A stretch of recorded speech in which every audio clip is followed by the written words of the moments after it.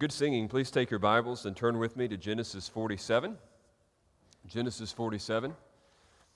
And as you turn there, I thought it'd be good for you to know the song that we just sang, and sang last week as well, was written by William Cowper. You've heard me reference it in a few sermons. But I'm very grateful for our associate pastor, Mark Mincy, who actually wrote the music for that song for us to be able to sing it the last couple of weeks together. So notice the words just said, words by William Cowper, and I asked him last week, I said, I think you should put your name down there because you wrote this. And he's like, well, anyway, so I want us to just thank the Lord for the gifts that he's given us in this church, to be able to take a song of great theology, like God moves in a mysterious way, or a text like that, and put it to a tune that we can sing and learn together.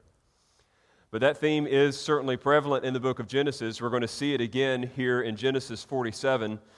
And because the text is actually a little more manageable as opposed to some of the others that we've looked at, I'm going to read the entire story for us, beginning at verse 13. And we're going to go all the way to the end of the chapter.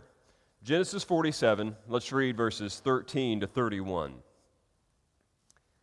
Now there was no food in all the land, for the famine was very severe, so that the land of Egypt and the land of Canaan languished by reason of the famine. And Joseph gathered up all the money that was found in the land of Egypt and in the land of Canaan, in exchange for the grain that they brought. And Joseph brought the money into Pharaoh's house. And when the money was all spent in the land of Egypt and in the land of Canaan, all the Egyptians came to Joseph and said, "Give us food. Why should we die before your eyes? For our money is gone." And Joseph answered, "Give your livestock, and I will give you food in exchange for your livestock if your money's gone." So they brought their livestock to Joseph, and Joseph gave them food in exchange for the horses, the flocks, the herds, and the donkeys. He supplied them with food in exchange for all their livestock that year. And when that year was ended, they came to him the following year and said to him, "We will not hide from my lord that our money is all spent. The herds of livestock are my lord's. There's nothing left in the sight of my lord but our bodies and our land. Why should we die before your eyes, both we and our land? Buy us and our land for food, and we with our land will be servants to Pharaoh, and give us seed that we may live and not die, that the land may not be desolate." So Joseph bought all the land of Egypt for Pharaoh, for all the Egyptians sold their fields because the famine was severe on them. The land became Pharaoh's. As for the people, he made servants of them from one end of Egypt to the other. Only the land of the priest he did not buy, for the priest had a fixed allowance from Pharaoh and lived on the allowance that Pharaoh gave them. Therefore, they did not sell their land. Then Joseph said to the people, "Behold, I have this day bought you and your land for Pharaoh. Now, here is seed for you, and you shall sow the land. And at the harvest you shall give a fifth to Pharaoh, and 4/5 shall be your own, as seed for the field, and as food for yourselves and your households, and as food for your little ones." And they said, "You have saved our lives. May it please my lord, we will be servants to Pharaoh." So Joseph made it a statute concerning the land of Egypt, and it stands to this day, that Pharaoh should have the fifth. The land of the priest alone did not become Pharaoh's. Thus Israel settled in the land of Egypt, in the land of Goshen, and they gained possessions in it, and were fruitful and multiplied greatly. And Jacob lived in the land of Egypt 17 years. So the days of Jacob, the years of his life, were 147 years. And when the time drew near that Israel must die, he called his son Joseph and said to him, "If now I have found favor in your sight, put your hand under my thigh and promise to deal kindly and truly with me. Do not bury me in Egypt, but let me lie with my fathers. Carry me out of Egypt and bury me in their burying place." He answered, "I will do as you have said." And he said, "Swear to me." And he swore to him. Then Israel bowed himself upon the head of his bed. How would you feel if I told you that in the sermon today, we were going to talk about politics? I mean, capitalism, socialism, free market economy. I mean, we were just going to hit like the real issues of the day. Maybe I even like addressed a big word that's come up in recent days, fascism. I think for some of you, the prospect of a conversation like that, in a context like this, would scare the pants off you. You would tremble literally in fear if you knew that that's what the dialogue would be about. Some of you, I bet it revs you up. You're like, yes, I've been waiting for this. I've been wanting like some real political discourse in this pulpit. Some of you may be ambivalent. Some of you may be outraged and say, that is not biblical. I can't believe that we would ever talk about anything like that in a place like this. You know, the responses are all over the place when it comes to talking about what most people consider to be real-world issues. And yet I wonder why. I wonder why we're so hesitant or so surprised when Scripture speaks to some of the most pressing issues of the day. I think there's two reasons. One is because of us. We typically approach the Scriptures with this kind of ho-hum, I don't think it really matters attitude. We know it's the Word of God. We know that it's important, but frankly, we see it as just a smidge irrelevant. I mean, after all, it was written close to 2,000 to 4,000 years ago. I mean, really, how much of an impact can it have on our everyday life? And almost like someone who gives one of those self-fulfilling prophecies, we come to the Scriptures thinking, man, this Old Testament text really doesn't have anything in here for me. And guess what? We find that there's not really anything in here for me. When we approach the Scriptures with this assumption that they're not relevant, we tend to find them irrelevant. So part of it is our own faulty assumptions. But another thing that I think is going on actually happens because of guys like me in places like this. I think that pastors have this unique penchant for staying away from certain topics that they think might rile people up, even though they may be clearly implicated in the text. Preachers will ignore what one author calls the context of reality that is inherent in Scripture, and by so doing, they, not purposefully, but rather unintentionally, impose upon the text what some have called expository bans. Expository bans. Zach Eswine, in his book on preaching, actually summarizes or describes these bans this way, and I want to read it for you. He says, by an expository ban, I refer to those aspects of reality that we tend to avoid or that are culturally forbidden to mention from the pulpit. Sexuality, emotions, famines, joys, tsunamis, celebrations, dreams, promotions, murders, crime victims, cancer survivors, and injustice are part of everyday life, but we avoid them. We avoid them. And indeed we do. I know that I've been guilty of this in times past. And yet what I know to be true and what you know to be true is this, that Scripture actually addresses the context of reality. It may not use the terms capitalism, socialism, fascism, free market economy, but it speaks to those issues. You have in the Scriptures oppressive governments. You have worldwide and desperate need. You have real problems. You have emotional issues. You not only have sin hypothetically, but actually.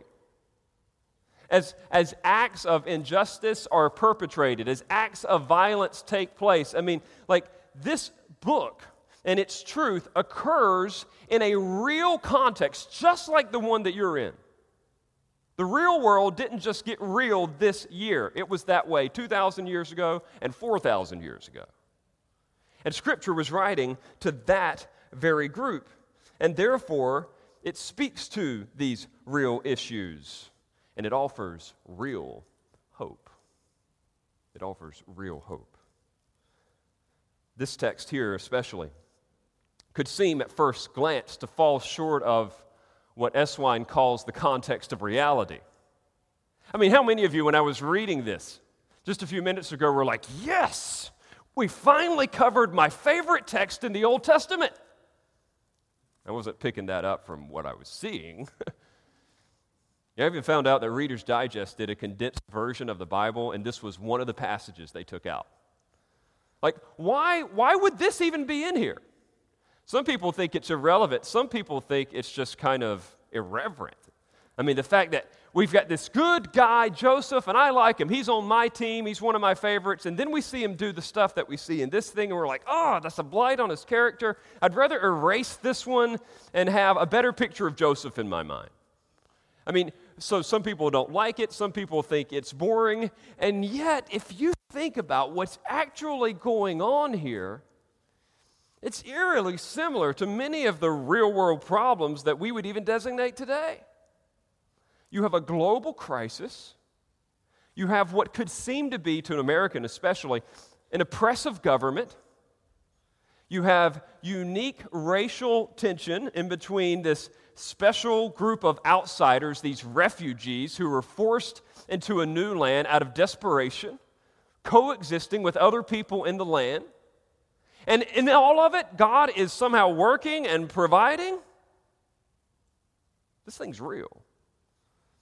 And I hope that as we look at it, the provision of God that has so worked throughout the pages of the Old Testament will become even more real to us.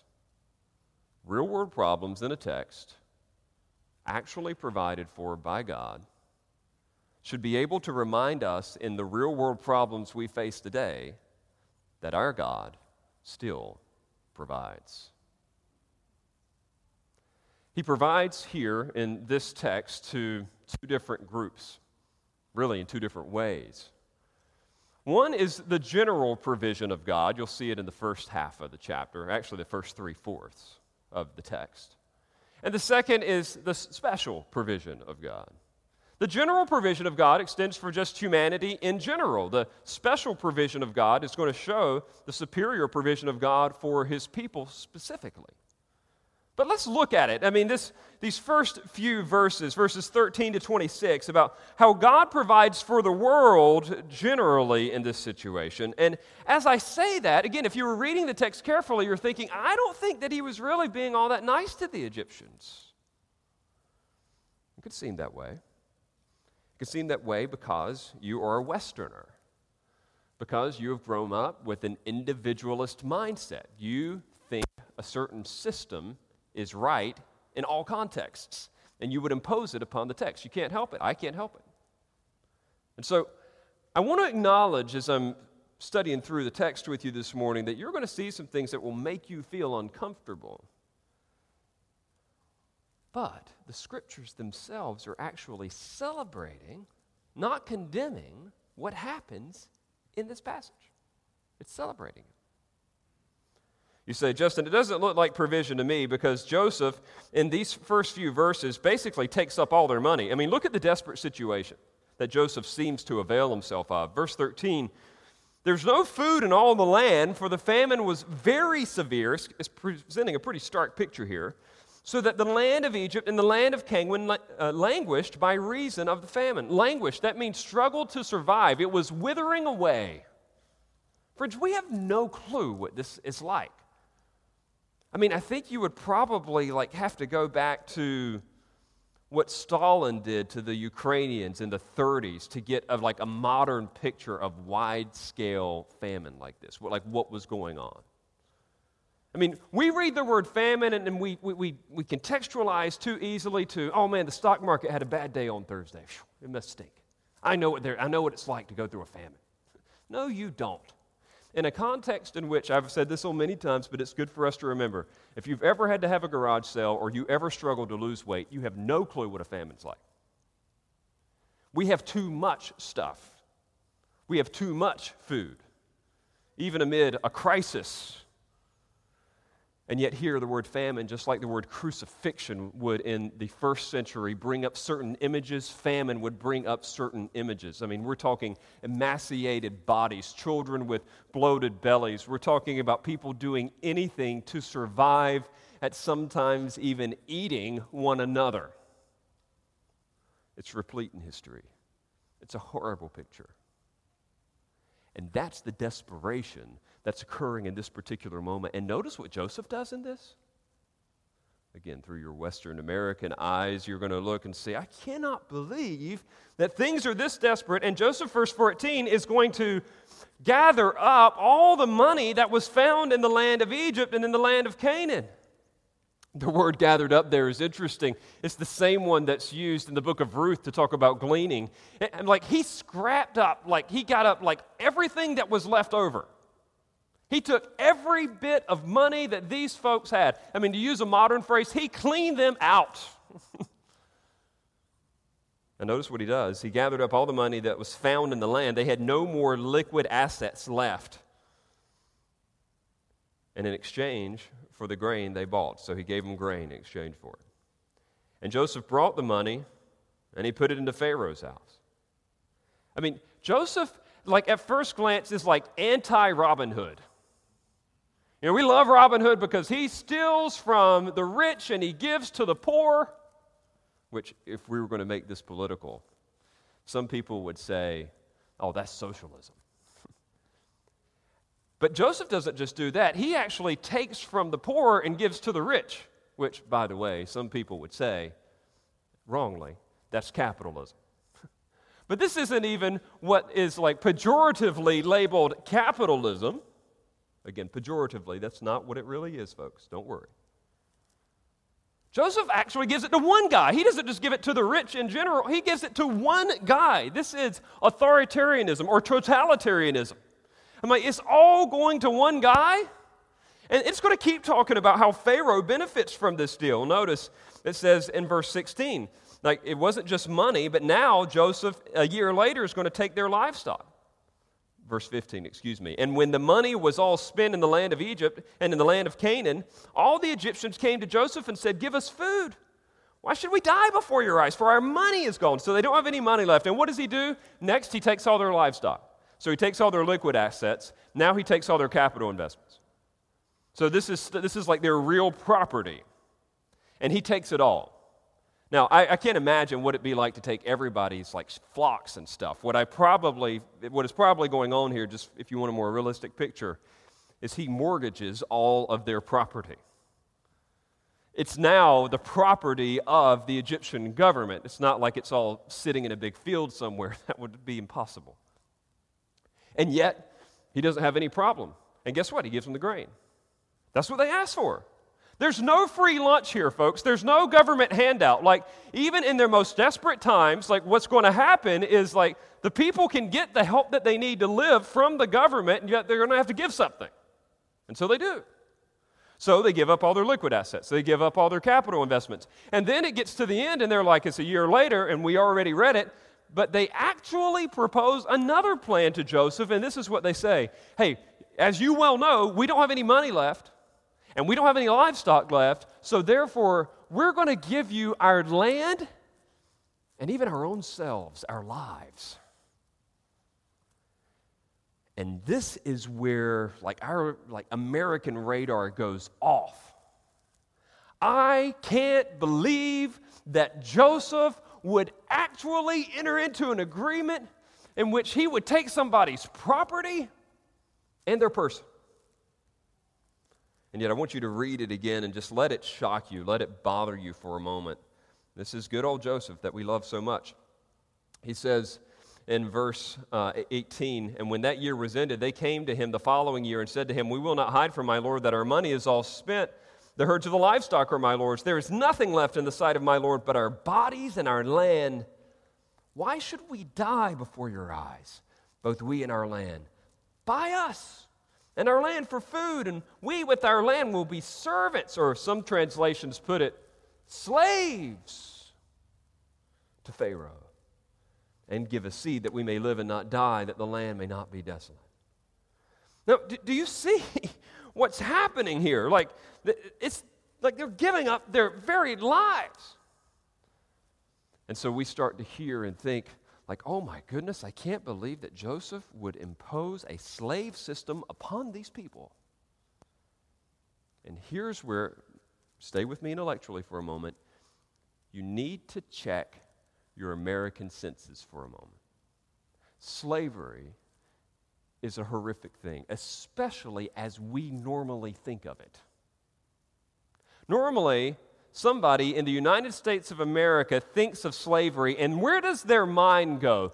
It immediately goes to antebellum slavery in the South. They think of the African American slave trade in the West Indies and the horrific abuse and the oppression that took place for the greater part of 100 years in this country, where people were literally treated like property, in some cases treated worse than even animals. You can read it for yourself. There's plenty of literature to go around these days. And that was absolutely horrific. And yet, friends, you need to be careful that you're not looking at the word slave every time you see it in the Old Testament or even in the New Testament and thinking of that.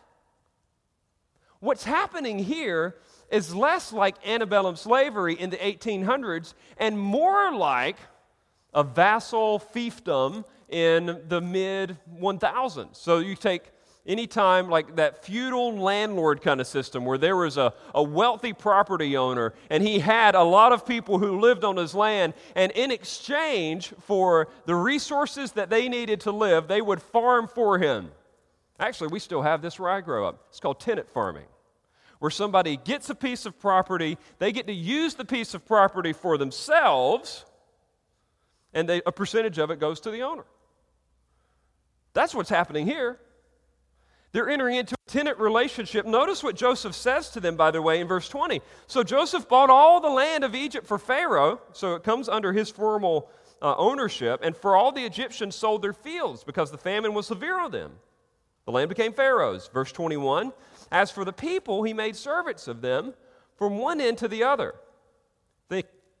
He made indentured servants of them, contracted workers of them. Only the land of the priest he did not buy, for the priest had a fixed allowance from Pharaoh and lived on the allowance that Pharaoh gave them. Therefore, they did not sell the land. Now, again, I want you to get what's going on. You need to see that even though you may not like the way that the arrangement works out, God is actually providing for these people in a time when they needed it. You know what their alternative was? To die. It's that desperate. It's that bad.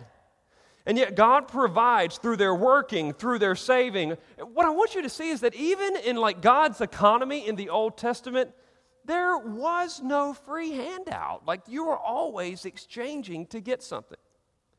Did you know that even in the book of Leviticus, if one of God's people fell into financial duress, do you know what their recourse was to survive? It was to sell their land so that they could get the money that they needed to live. And guess what? If they couldn't get enough money for the land, you know what they were supposed to do? They were supposed to give their own selves as quote-unquote slaves to someone else. Like they were to offer themselves in service. Now again, don't think 18th century United States. Start thinking like the medieval period, and you'll get a better picture. If I wanted to modernize it, I would say this, and I don't mean to be crass, but they got a job. They worked. They offered up some of their freedom in exchange for finances. That's kind of the way the economy works. Like if you need something, you know what God has provided for, like in His common grace? He's provided for government, yes, but He's also provided for means by which you can get money in your hands and pay for that which you need. And guess what? God has entrusted some of you with property. And you know what that property is for? Your survival. And guess what? Sometimes things may get lean and you might have to sell some of that property, but that is God's provision. I think that we too often think of the providence of God as like the miracles of God. God is not always miraculously looking to intervene into our lives and just like poof, have stuff show up, but He is actually working as we get a job and as we pay taxes, and then a government helps us out in times of desperation. Now, what I want you to see here is that in God's general providence, He works through our work and He works through governments to provide for people generally. Am I saying that government is perfect? No. Am I saying that government could get better? Yes. Am I saying that government also, often messes up? Absolutely. Are there better governments than others? Absolutely. But at the same time, the Scriptures teach that government is a good gift from God. It's intended for our protection. Just listen again to Romans 13, and I want you to remember that what's going on there is very similar to what's going on in the book of Genesis. In the book of Genesis, what you have in Egypt at this time is a theocratic monarchy. Pharaoh, you talk about a bad system of government. Pharaoh thinks he's God, and he's the king. And yet he still has an obligation to provide for the people. Guess what's going on in Romans 13? Nero is the emperor, and guess what? He thinks he is God. And in that government system, notice what Paul says to the Romans: let every person be subject to the governing authorities. For there is no authority except from God, and those that exist have been instituted by God. Therefore, whoever resists the authorities resists what God has appointed. And those who resist will incur judgment. For rulers are not a terror to good conduct, but to bad. Why would you have no fear of the one who is in authority? Then do what is good, and you will receive his approval. For he is God's servant for your good. But if you do wrong, be afraid, for he does not bear the sword in vain. For he is the servant of God, an avenger who carries out God's wrath on the wrongdoer. Therefore, one must be in subjection, not only to avoid God's wrath, but also for the sake of conscience. For because of this, you also pay taxes. For the authorities are ministers of God, attending to this very thing. Pay to all what is owed to them, taxes to whom taxes are owed, revenue to whom revenue is owed, respect to whom respect is owed, honor to whom honor is owed. Well, there's a relevant line. You know what he's reminding us of in Romans chapter 13 is that governments, God has erected those for our good. And so God provides for the Egyptians generally here. You say, Justin, I still don't like all the stuff that's going on here. I think Joseph could have been nicer. Let's read this the way that the original audience would have read it.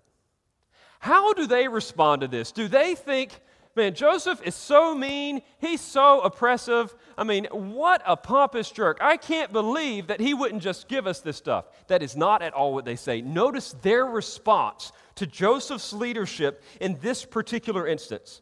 It is mind-blowing. Verse 23, then Joseph said to the people, behold, I have this day bought you and your land for Pharaoh. Now here is seed for you, and you shall sow the land. And at the harvest you shall give a fifth to Pharaoh, and 4/5 shall be your own, as seed for the field, and as food for yourselves and your households, and food for your little ones. And notice what they said, verse 25. You have saved our lives. You have saved our lives. May it please my Lord, we will be servants to Pharaoh. Basically, we will become tenant farmers. Basically, we will get a job. Basically, we will pay 20% taxes. That's what they do. They avail themselves of God's providence. He had provided for them through a government that had wisely saved, and so in this instance they say, okay, we'll take the food that you'll give us, and in exchange for that, for the next, in perpetuity, we will pay you 20%. And notice the emphasis. It says, hey, you're going to take the 80%, and you're going to use it for yourself, and you're going to use it for your kids, and you're going to use it for your kids' kids. This is a good deal. By the way, I think that most in this room would probably say, man, I wish tax was only 20%.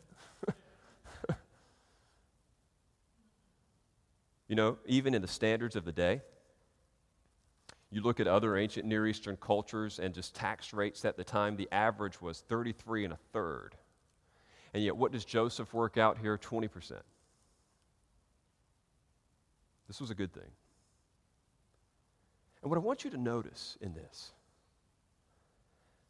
is that these Egyptians, these pagans, who did not know the name of Yahweh, were benefiting from his good and kind rule, as he had taken this foreigner from the land of Canaan, put him in the right place at the right time, given him the insight to see what was going to happen, and literally saved their lives. This is the goodness of God that is alive and well at work in our world today, not just for Christians, friends, but for the whole world. I think we struggle We struggle to see the goodness of God in the world today because we so often think that we deserve something better. Your unsaved neighbor who laments the condition of the world today, or who laments the stock market, or who thinks that God is not good, God is not just, God is not wise because of problems that he or she sees in the news on a regular basis, is assuming that this God who runs the world would actually not care about the way a rebellious planet treats him. If you want a picture of how God should respond to our widespread rebellion on a planetary level, I would just point you to Genesis chapter 6 again. It says that the thoughts of man's heart were evil continually, and what did he do, friends? He destroyed the whole thing. That's what a rebellious world deserves.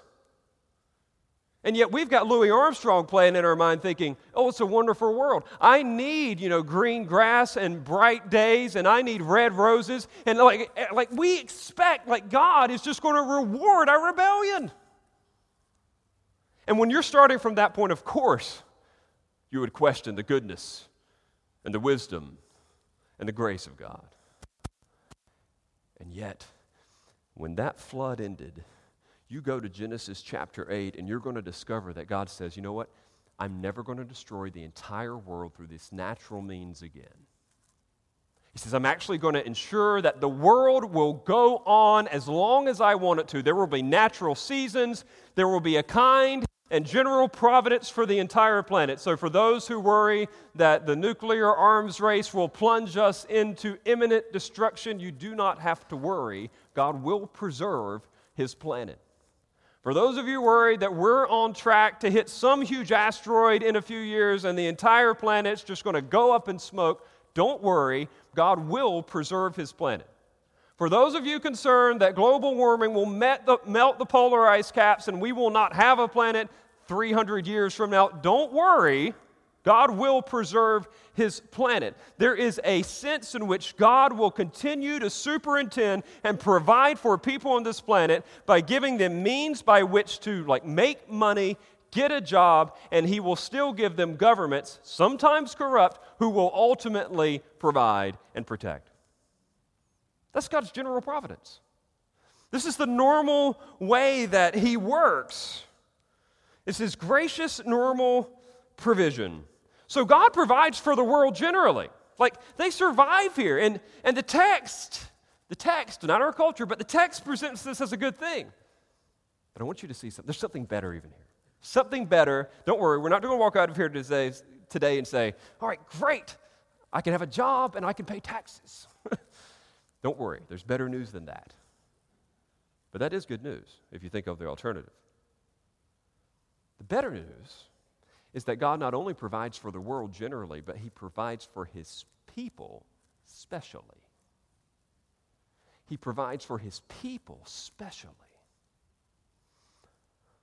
Look at verse 27. This is an amazing contrast. Thus, Israel settled in the land of Egypt. Now notice this is how things went for them when all this was going on. In the land of Goshen, they gained possessions in it and were fruitful and multiplied greatly.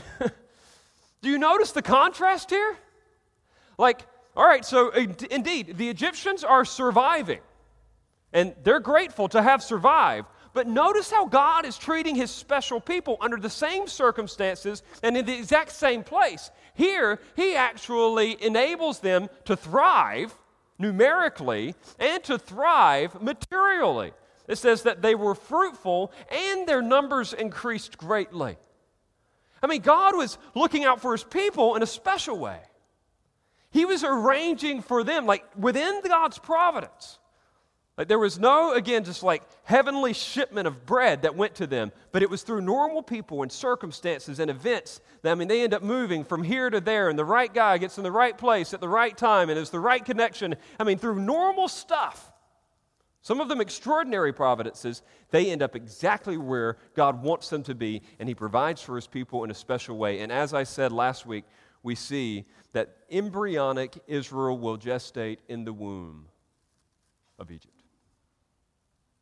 they will become a strong and powerful nation despite all the stuff that's going on around them because of God's special provision for his people.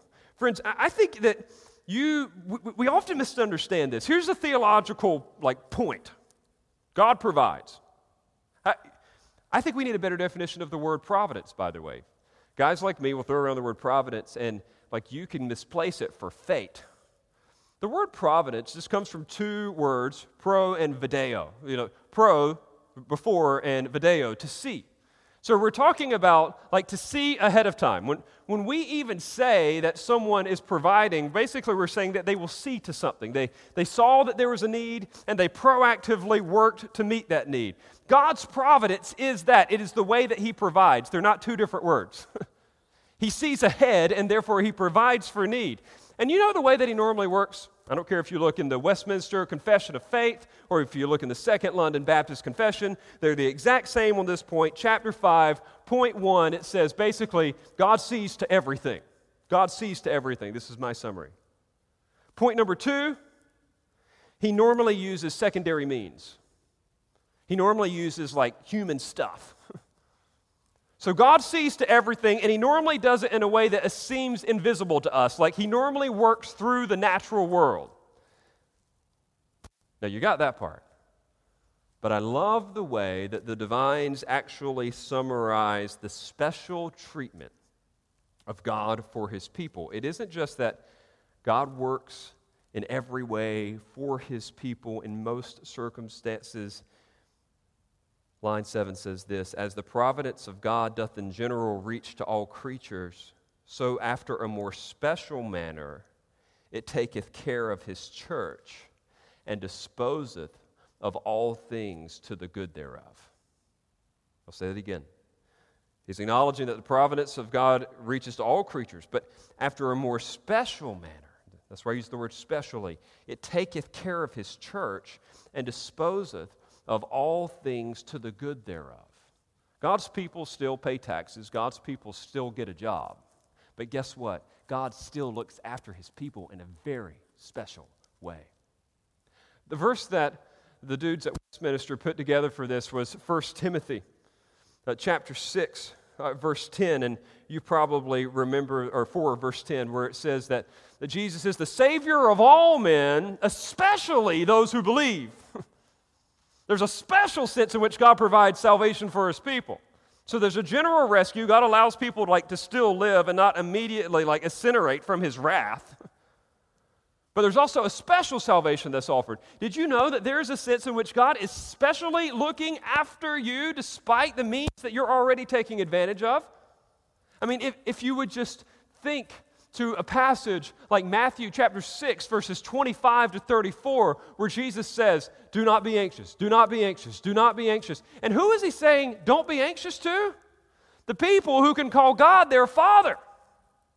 That's who enjoys special provision. He's not speaking to everyone on the mountainside that day. He's speaking to his disciples, the people who were following him, and they would be able to rest in this fact that God would provide for them in a special way. That's why he says, seek ye first the kingdom of God, and then all these things will be added to you.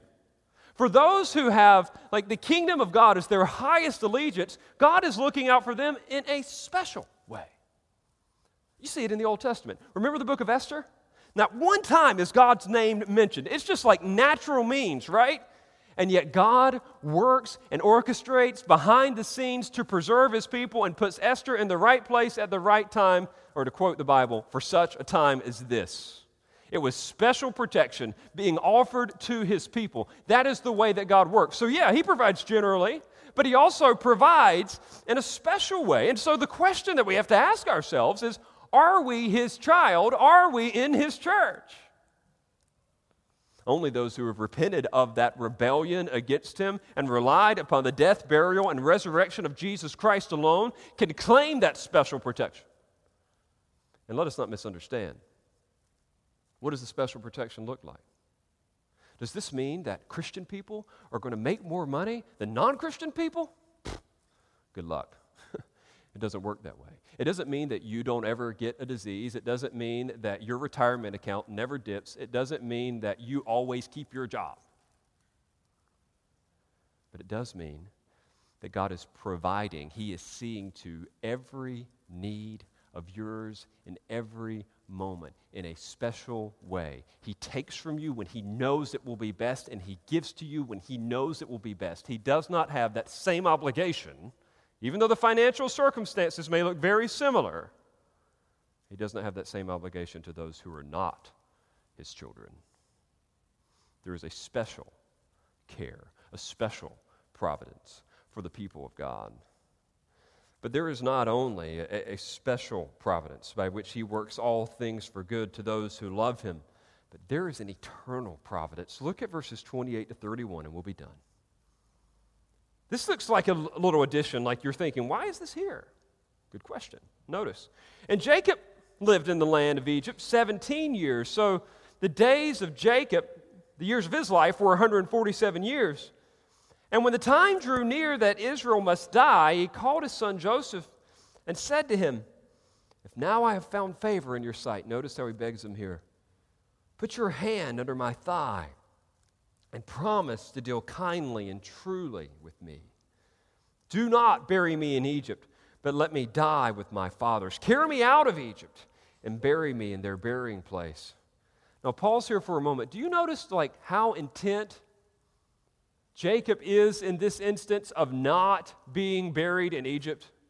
I mean, he forces his son into a formal oath of the time.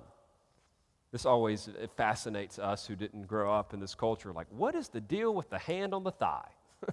It says under his thigh. Could you just imagine reaching up under some dude's thigh? I mean, this is weird.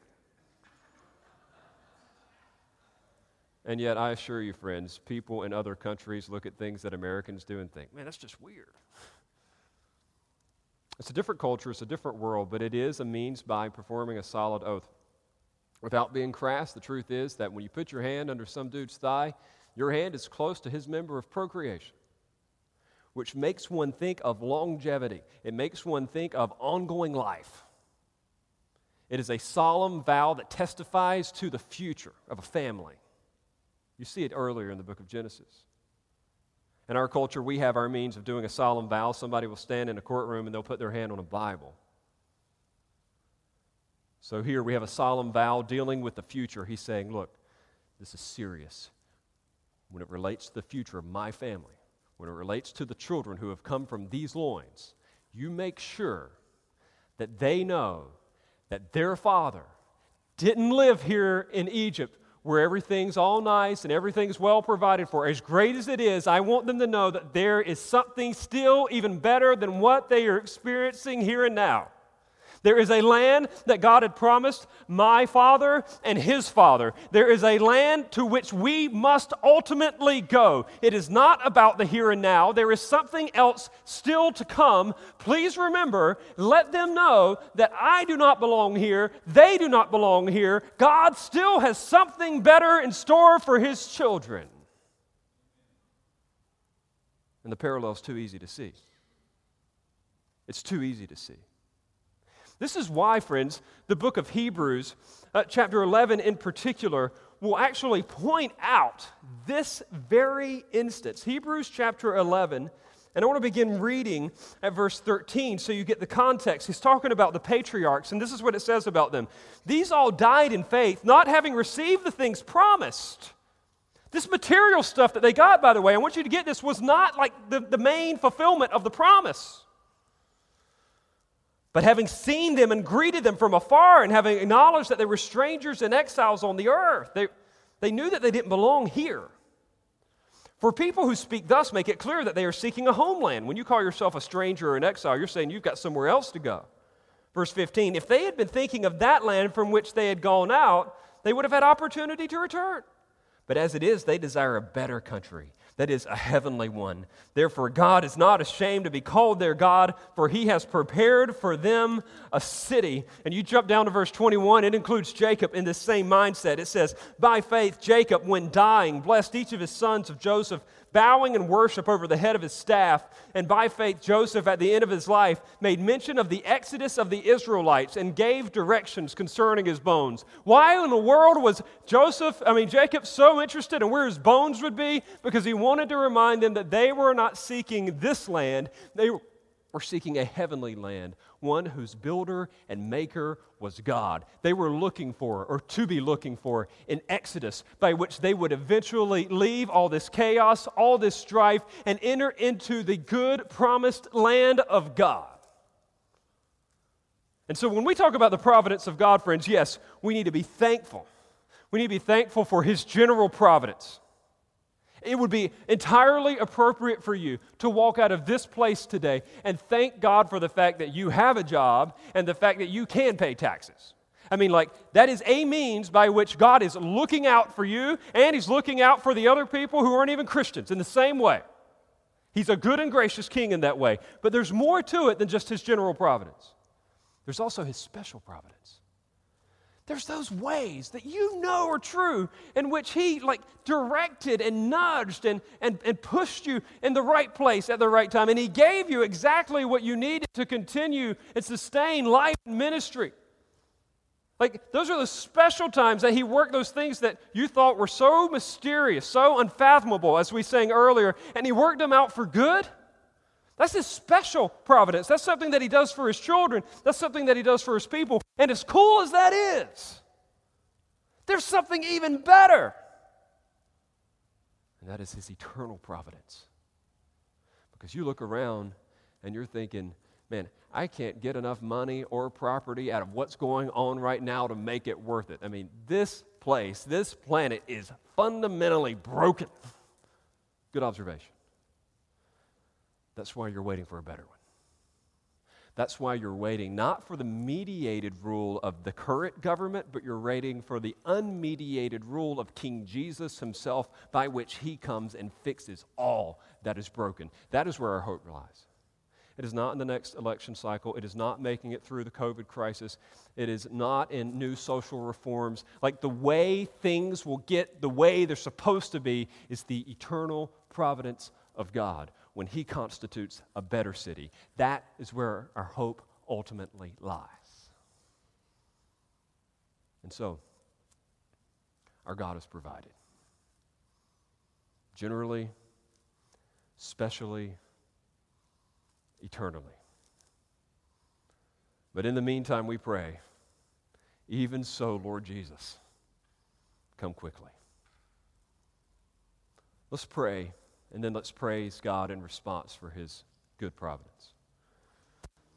Father, for whoever may be here today, anxious, feeling real-world problems pressing in on them, whether they be personally or whether they be more broadly, assure them today with your good providence. The fact that you do provide means or by which we can get that which we need to live. Lord, encourage them with just your general provision day to day. I've yet to know a member of this church or even a friend in this lifetime, in or outside the church, who has ever died of starvation. Generally speaking, you provide. And yet I know that there are places in this world in which, Lord, famine is real and people still suffer. And so we acknowledge that though you provide for the world generally, there is still need, and we need you to come and fix what is broken. So help us, Lord, to, in your providence, Lord, spread your good provision to a lost and needy world, but not just the general provision, but the special provision, or that which is even more necessary for life, eternal life, for that good news that Christ has reconciled us to Himself who have believed in Him. And I pray that you would encourage us with that special relationship that we enjoy with you, even though things can be uncomfortable, even though we don't like what we see around us. Remind us that you're still working all things for good for your church, to those who are called according to your purpose, that you offer a special means of provision for your people. Encourage there. Father, I pray that you would invigorate, Lord, our hope, knowing that the way things are currently aren't the way that they should be. We long for the return of our Savior. We long for our eternal home. We long for that which you have ultimately promised us. And so may we find real, concrete hope in your return, even in this week. And we ask this in Jesus' name. Amen.